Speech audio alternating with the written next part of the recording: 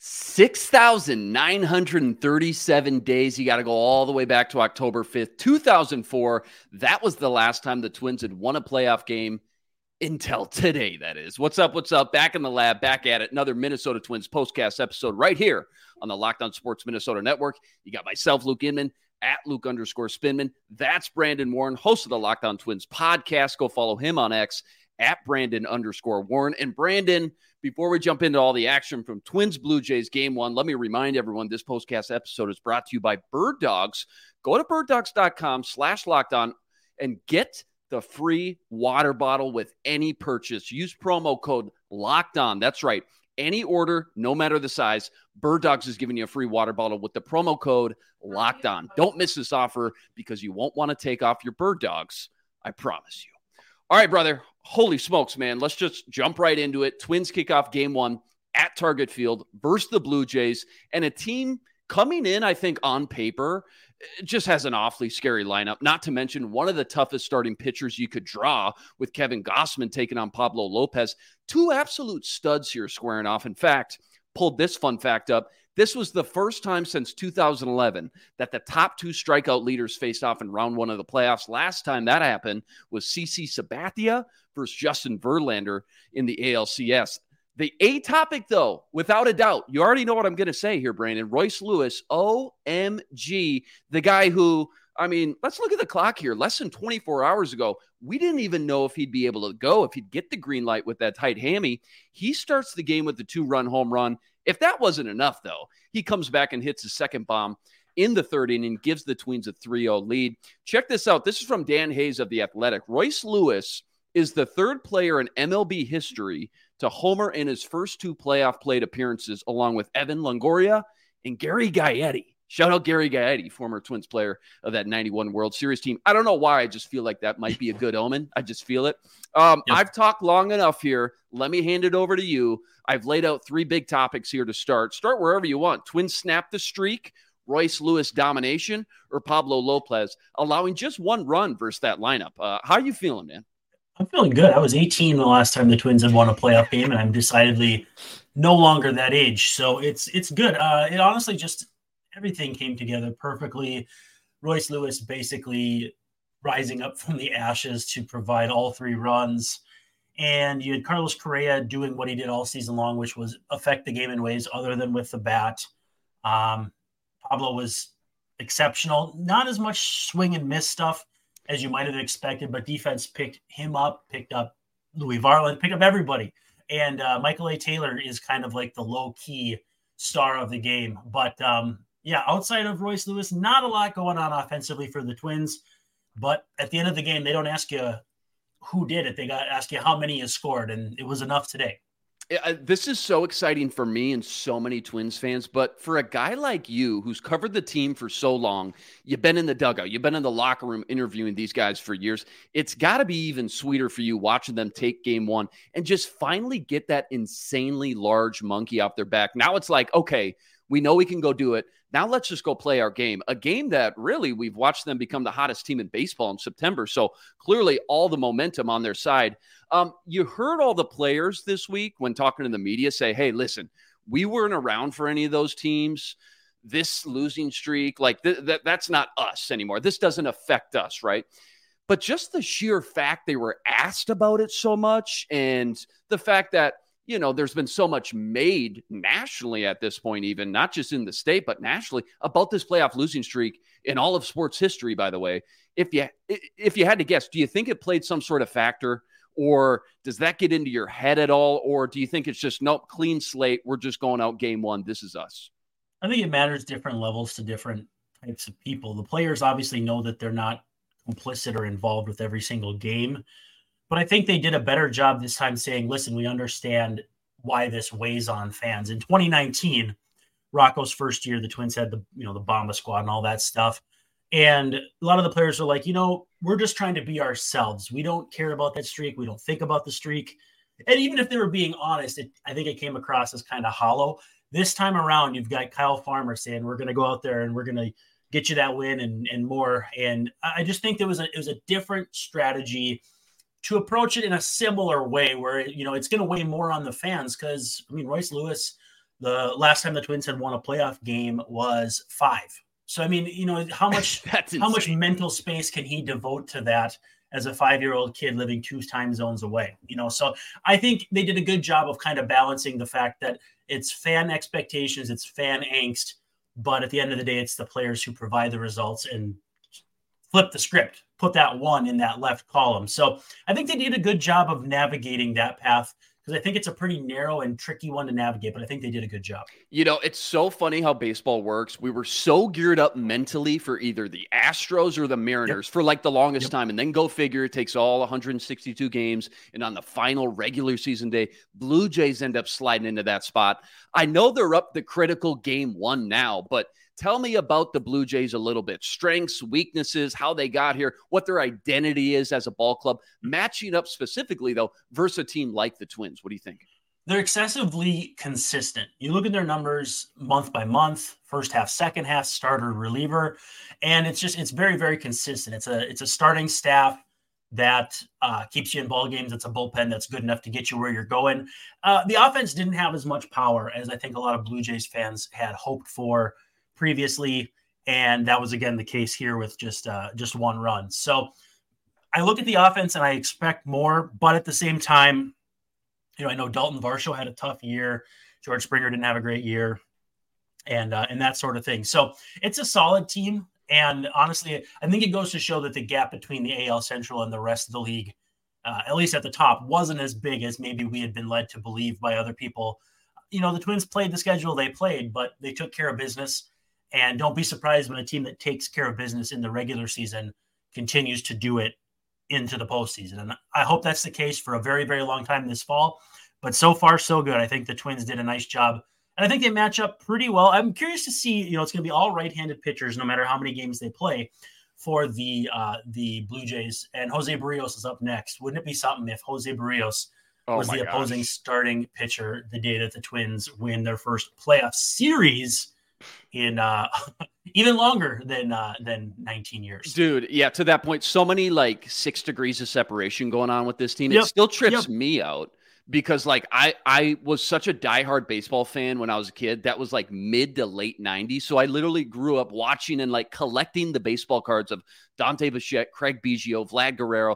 Now I see their kids in the lineup, and it's just so wild that they have all 3 of those guys too. And you mentioned George Springer as well. On paper, it looks like a mini murderer's row of hitting potential. But like you said, that just hasn't been the case always this year with some underwhelming performances at the plate. So you never know when they're going to get hot. But right now, out of all the teams the Twins could have faced, would you say this was maybe a blessing in disguise? Or did that game 1 with Gausman today spook you out a little bit too much for your liking coming in? It's hard to say because I looked at the Gausman numbers, and the Twins have crushed Gausman his entire career. And I'm really skeptical of those kinds of numbers, because they include Gausman pitching for the Baltimore Orioles back in 2014. There's no common thread between the team he's on now, the team the Twins are right now, players, etc. So with that said, though, I know that the Twins have done a good job, and A-Rod did a good job breaking down how if a splitter is down in the zone, you just let it go. Mm-hmm. You really force him to bring it up, and at that point, if he leaves it up, it's eminently hittable. And he's a 2-pitch pitcher, so you can eliminate that pitch. And the Twins looked really comfortable. So would I say it's a blessing in disguise? I don't know, because I think to exercise your demons, you got to face them head on. It doesn't make sense to say, I would rather not face the Astros because they beat us, or the Yankees. Right. I think you have to face them head on. But at the same time, I don't think it hurts at all that the rest of the AL, for the most part, had to run hot all the way through 162, while the Twins have kind of been chilling here for the last 10 days or so. No, a lot of good points there. Pablo Lopez, rock solid. You mentioned it, had some great defense. Maybe not his A-plus stuff today. 3 strikeouts, that's it. We're used to 8, 9, getting into double digits. Yep. But all things considering, rock solid versus this lineup. He goes 5 2/3 on 93 pitches, giving up just 1 earned, which is obviously most important at the end of the day. Now that the dust is settled, Twins are in, Marlins are in. Did the Luis Arraez trade actually come out to be a win-win in the end? Because the first 2 months of the season, man, some people were pulling their hair out. I'll just say that. Yeah. It's a wash. And the fact the Twins got not only Lopez, but a couple of prospects to kind of dream on. Yeah. You NFL draft guy, you love those guys who are working their way up. For sure. So I thought a straight up trade would have been just fine with me to get a couple prospects is good. Luis Ariz is great at what he does. But the Twins had a lot of infielders. They still have a lot of infielders. And so they made a trade, a good baseball trade, a challenge trade, and both sides, I think, are happy with where it's gone. The Marlins had a lot of young pitching coming up. Sandy Alcantara took a step back after winning the Cy last year. So maybe they wish they had more pitching at a time right now where the Twins had wished they had more hitting to start the season. So again, we just have to remember that when we're gauging or trying to analyze baseball, and I'm sure it applies to other sports as well, where you're at in that moment is just a snapshot in time. And in some sports, that snapshot matters more than others. In baseball, it's probably the one that matters the least.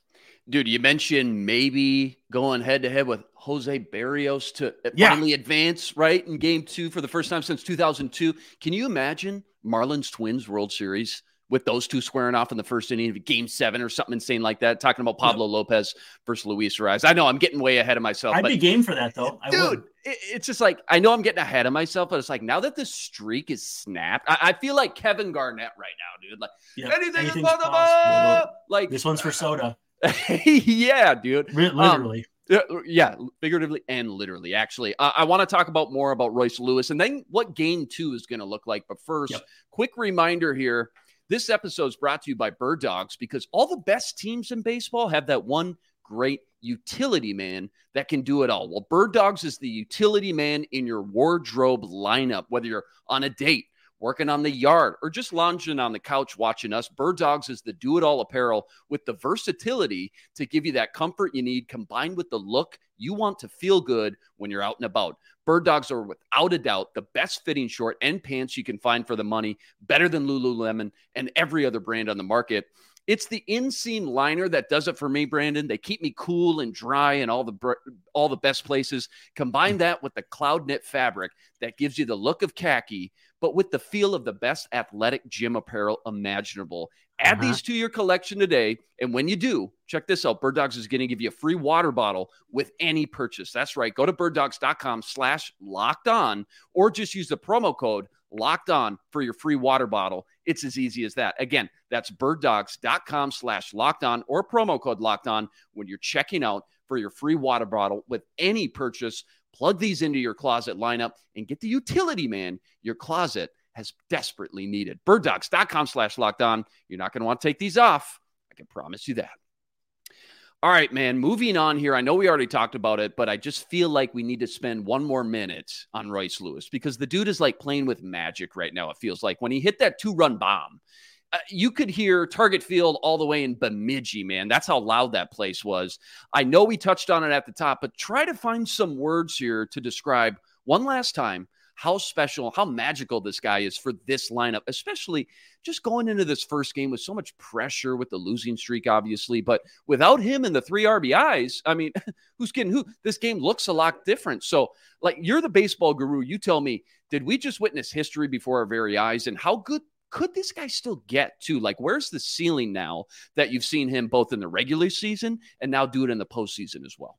Yeah, you hope the best is yet to come. And I was on another show, it was earlier today, and I just said, like, I feel like whenever something good happens, Lewis is there. He's either the reason for it or he's party to it, you know, like an assist on a goal in hockey or whatever. He's there somewhere in the vicinity. And I feel like, he's not Derek Jeter, certainly not yet. Maybe someday, who knows? It's obviously going to be a tough thing to do. But I feel like there are certain players who have that magnet within them that draw the attention, that draw the moment to them. And, I know it's narrative. It's not necessarily statistically inclined, but what you see is what you're going to believe. And right now I believe that Royce Lewis is, he was sent from above to save us from a historical losing streak. And now the sky's the limit. And the funnest part of it is dreaming. You spend the whole season fretting, and you're going to spend whatever happens after. If they after the season's over, you'll reminisce and you'll whatever. In the moment, like, the anticipation, I think, is the best. It's like a mix of anxiety and jubilation into a cocktail of something you just can't put into words. Yeah. And right now, it's like you're trying to live in a world where the Twins haven't lost the series but haven't started it yet either. You're trying to kind of live in that moment. And so what I feel like is Royce Lewis is the it guy on this team. And the fact that he was so uncertain he was going to play 24 hours ago, or at least that's the possum that he played on the interviews and all that showed up. What a talent, what a player, what a person. You can't say enough about him. Dude, the young talent in Minnesota right now, not just young talent, superstar, blue chip talent, JJ for the Vikes, Kirill the Thrill for the Wild, obviously Royce Lewis and what he did today, and then Anthony Edwards. I mean, to cap it all off, are you kidding me, man? Murderer's Row right there. Oh, word on the street, too, by the way. That was the loudest Target Field has ever been between the Royce Lewis home runs and then just closing things out in the ninth inning. So absolutely electric. Well done to all the fans that were in attendance. Real quick, talk to me about the butterfly effect of him playing DH. Polanco moves to third.